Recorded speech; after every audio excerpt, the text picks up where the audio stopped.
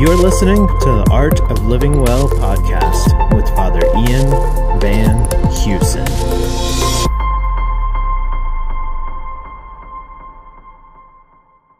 Welcome back to the Art of Living Well podcast. In this episode, Father Ian is getting you fired up for Lent.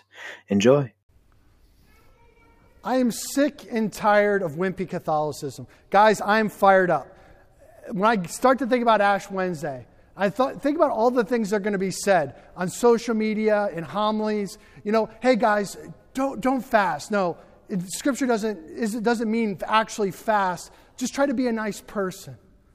Oh, what a bunch of bunk. Like don't go too hard. Like, it's going to be really hard. You're going to give up one meal and it's going to be really tough, but try to be patient with people. No, guys, that's weak stuff. I mean, when you look at the Scriptures, do you not believe it? That Jesus fasted for 40 days. You can fast for more than one meal.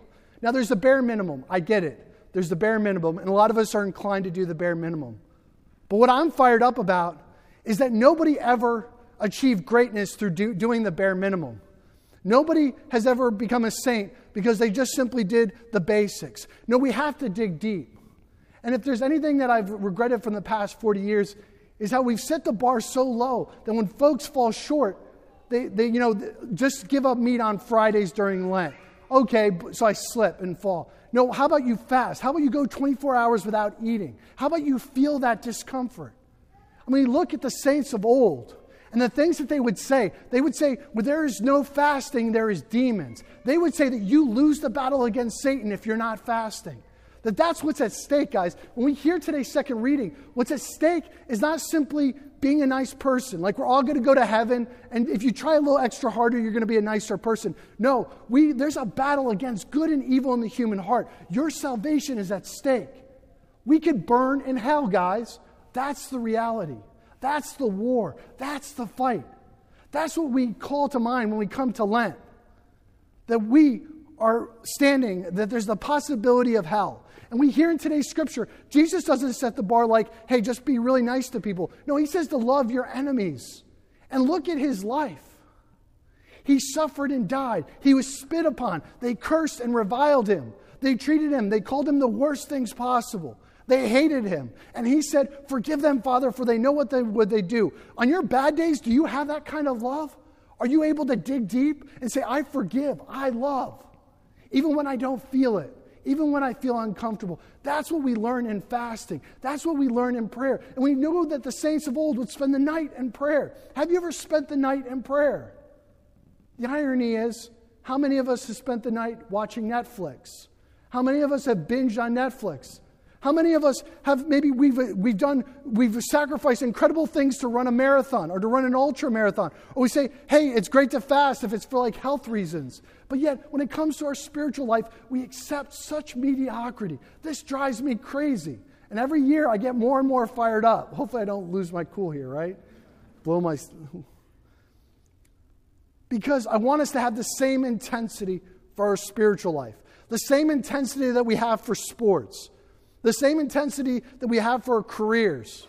The same intensity that we encourage in our kids for school. What if we did the same thing for our spiritual life? Guys, there would be no shortage of priests, that's for certain. There'd be no shortages of nuns.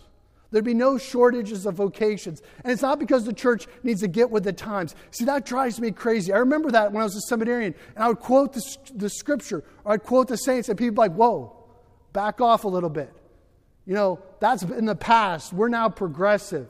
We don't need all of that. We've got psychology. We've got self-help. We don't need fasting. We don't need to feel bad about ourselves. We don't need to meditate on heaven and hell.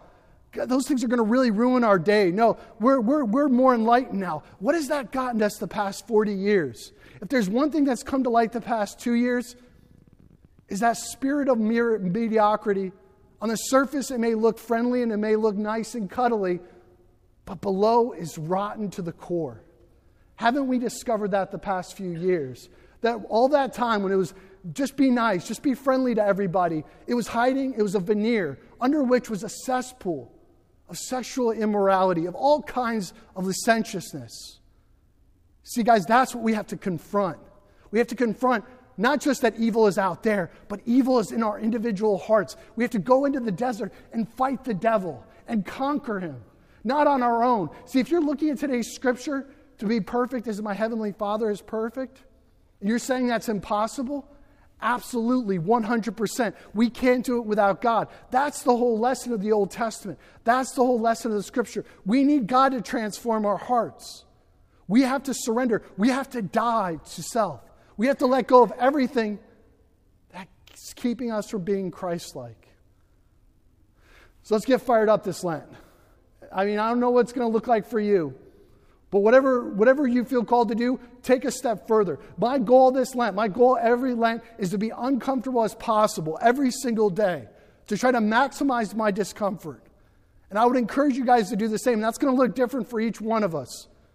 But embrace that discomfort. Give yourself a bad day. Give yourself a bad month where you feel uncomfortable as much as possible. And then in the middle of that, say, I choose to love. I believe. I trust. I long for heaven. I don't like this world. I want to be with God for all eternity. That's what the scripture speaks of. That holy dissatisfaction with the world that opens us to God's grace. So this Lent, let's dig deep. Let's embrace, go one step further, embrace a little bit more discomfort. Fasting, penance, almsgiving. Instead of waking up early in the morning to buy the latest game, maybe spending some time at the homeless shelter, the food pantry, whatever it might be.